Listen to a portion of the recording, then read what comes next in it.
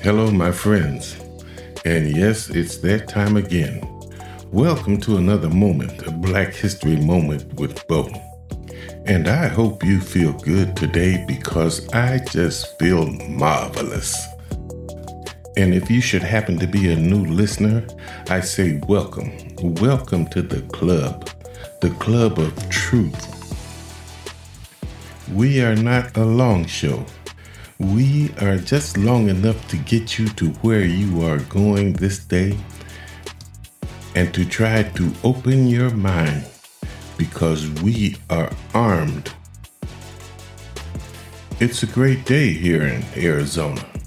Temperature is going to be around 100 degrees, and that's about average for this time of year. Maybe that is what makes this state so red. I happen to read somewhere that if you have to put sunblock on your skin to come outside, you do not belong on this planet. You see, we are the people of the sun. There's no such thing as too black. The more the melanin, the merrier.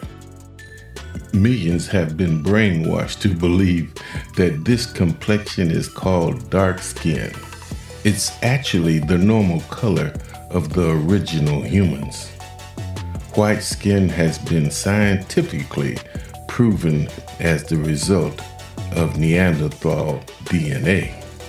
And I think right about now, my ancestors are proud of me, proud of remembering and thinking about them and saying the things that they could not say.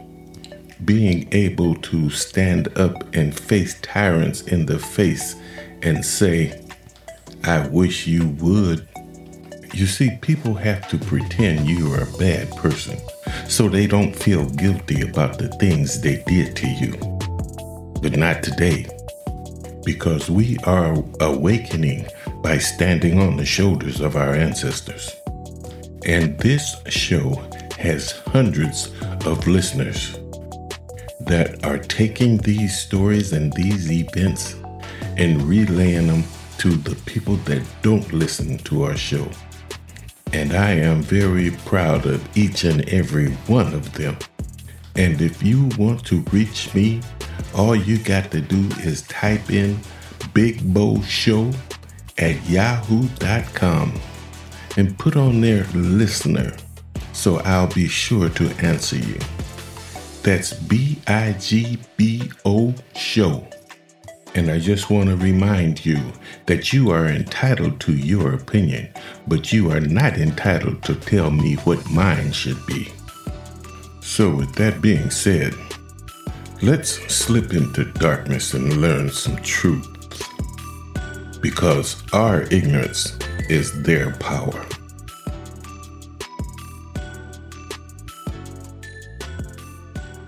You know, I really don't know what's got into the mind of the Republican Party. They think that they can take us backwards, back to the Jim Crow days, back to when we couldn't vote, back to when women could not speak up. But I got news for them. This is a new day, and they are doing nothing but pissing in the wind. And I guarantee you it's going to blow back on them. Don't want us to vote? It ain't going to happen. Don't want critical race theory taught? It ain't going to happen. And although we'll teach our own, and the children of the very same people that say no to teaching it in our schools are wondering why and looking it up on their pocket computer and learning it anyway. My friends, allow me to introduce you to the mother of the civil rights movement. When Americans across the country paid tribute to a civil rights leader that President Ronald Reagan described as America's preeminent nonviolent commander, most people will be thinking of Dr. Martin Luther King Jr., in whose honor the federal holiday was established in 1983. But there is a lesser-known civil rights figure without whom Dr. King's work and nothing less than the entire civil rights movement of the 1960s may not have succeeded, and whose absence from the American history is a disservice to all citizens. Ella J. Baker. A granddaughter of slaves who graduated valedictorian from Raleigh Shaw University in 1927. Baker spent nearly half a century raising the political consciousness of America and played a major role in 3 of the 20th century's most influential civil rights groups: the National Association of the Advancement of Colored People, NAACP, the Southern Christian Leadership Conference, SCLC, and the Student Nonviolent Coordinating Committee, SNCC, pronounced SNCC. While those groups typically had male figureheads, it was Baker who, first as an NAACP field secretary and later as its director of branches, spent the 1940s traveling from small town to small town, convincing ordinary black citizens who had been enslaved and terrorized for more than 200 years to join together and peaceably insist that they were deserving of basic human rights.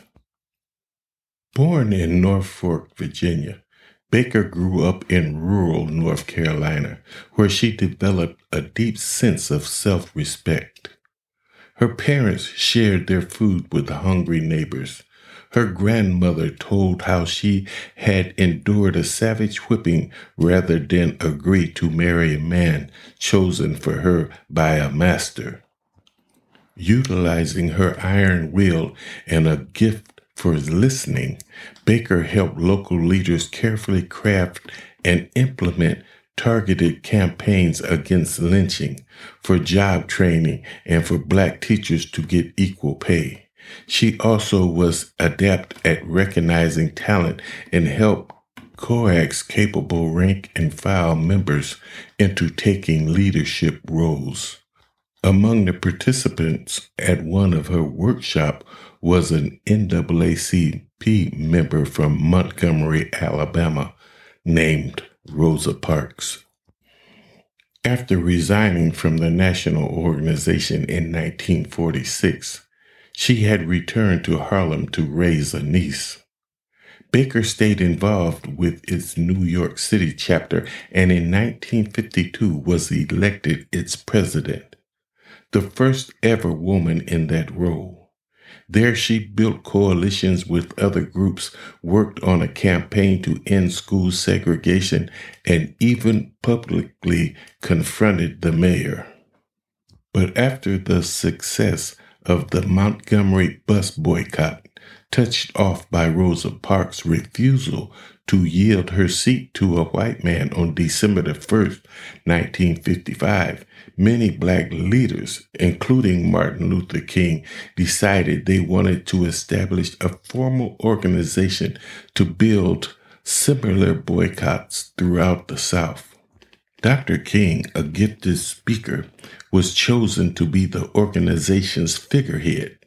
According to several historians, including biographer Barbara Ransby, writing in her book Ella Baker and the Black Freedom Movement. It was Baker who principally framed the issues and set the group's agenda. In 1958, she moved to Atlanta to spearhead what had become the Southern Christian Leadership Conference, the group primarily associated with Dr. King. For 2.5 years, in an era before the internet, Rolodex, or social media, Baker utilized her skills, experience, and contacts to plan events, identify and establish protests and campaigns, and select and trained various individuals to lead them. Now, her relationship with Dr. King was tense. Despite her level of experience and proven track record, he had difficulty allowing a woman's decision to trump his own, and her idea was that the organization should devote its resources more to promoting and enabling its overall mission rather than celebrating a charismatic leader. Now, Wyatt T. Walker, an early SCLC board member, said that the minister's refusal to follow Baker's advice was in practice with the era norms. You see, my friends, this is when we were imitating the lifestyle of our oppressors and not letting our women have a place. This was before the days of women's liberation. Walker says in the 1981 film Funding the Story of Ella Baker, going to great lengths to avoid the word chauvinist, Mr. Walker instead explains how unless someone was male and a member of the inner circle of the church, that it could be difficult to overcome the preacher ego.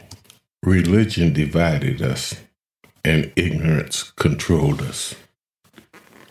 Frustrated, Baker was on the brink of resigning in 1960 when a group of college students refused to leave a Woolworth lunch counter in Greensboro, North Carolina. Having always believed that meaningful change happens on the street and not just from court rulings, she wrote a letter on a SCLC letterhead calling student leaders all over the South to join and begin working together. The day-long conference held over Easter weekend at Shaw University yielded the Student Nonviolent Coordinating Committee, SNCC, a youth-led group that helped organize the 1961 Freedom Rides, directed many of the black voter registration drives in the South, and drew national attention during the Mississippi Freedom Summer of 1964, when 3 SNCC workers were killed by white supremacists. So if Baker was so important, why isn't her name as well known to Americans as Dr. King's or Rosa Parks for that matter? For starters, Baker was never interested in the spotlight and devoted no effort whatsoever in seeking recognition. Instead, like all the world's greatest teachers and editors, she enjoyed the pleasure of watching others reach their own potential. I found a great sense of importance by being a part of those who were growing, she said. Secondly, despite Baker's gifts of leadership and oratory, the SCLC pastors refused to allow her to share in their prestige.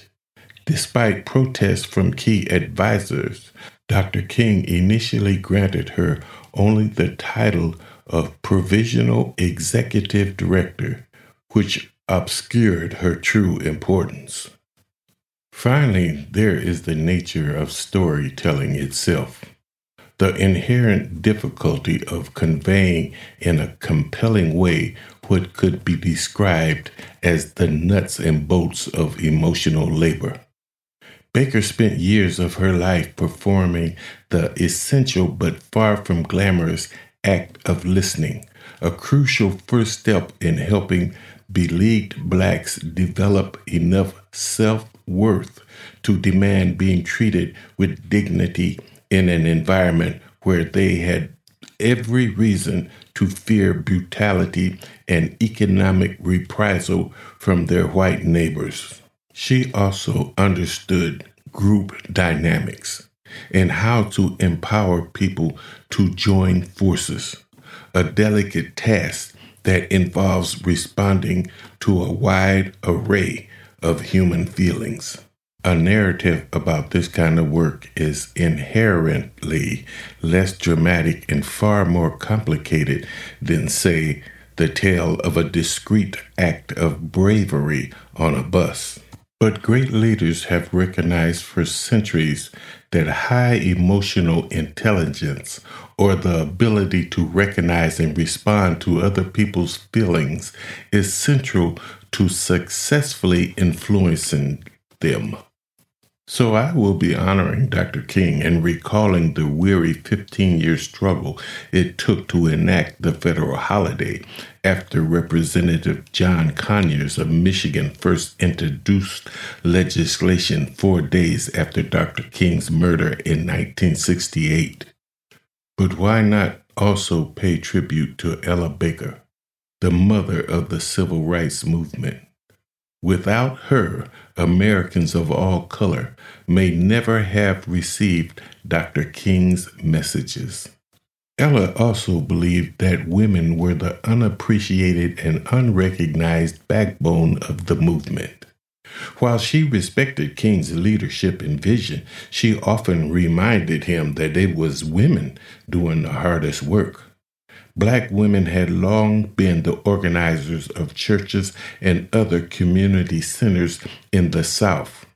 Their networks and knowledge were the bridges between big ideas and action on the ground. Ella had spent her entire career working to bring people together in the fight for freedom. Poor and middle class, Christian and secular, Northern and Southern, men and women, and black and white. She was uncomfortable with the Black Power movement's rejection of white allies. However, she respected the SNCC was moving in a new direction, but she felt it was time for her involvement in the organization to end. But she found ways to stay politically active. She volunteered her time, knowledge, and voice in a range of social justice issues. In the 1970s, she spoke out in favor of Angela Davis's release from prison. She traveled internationally and supported civil rights in Puerto Rico. Ella Baker died in her sleep on her 83rd birthday on December the 13th, 1986. My friends, that's history. That's our history. And the reason we knew nothing of Ella Baker was not some accident. We know that. Just as we know there are 1,000 other stories about important people hidden in the darkness. But rest in peace, my sister, because your story is alive and well in this show's library, where our listeners can hear about you and carry your contributions to this war onward. My friends, that music tells me that it is once more that time. But before I leave, and you know I'm going to leave you with a message that I hope you can feel. We can only awake the true power inside of us by reclaiming our ancestors' contributions, their stories, and their struggles. Until next time, you know, it's been my honor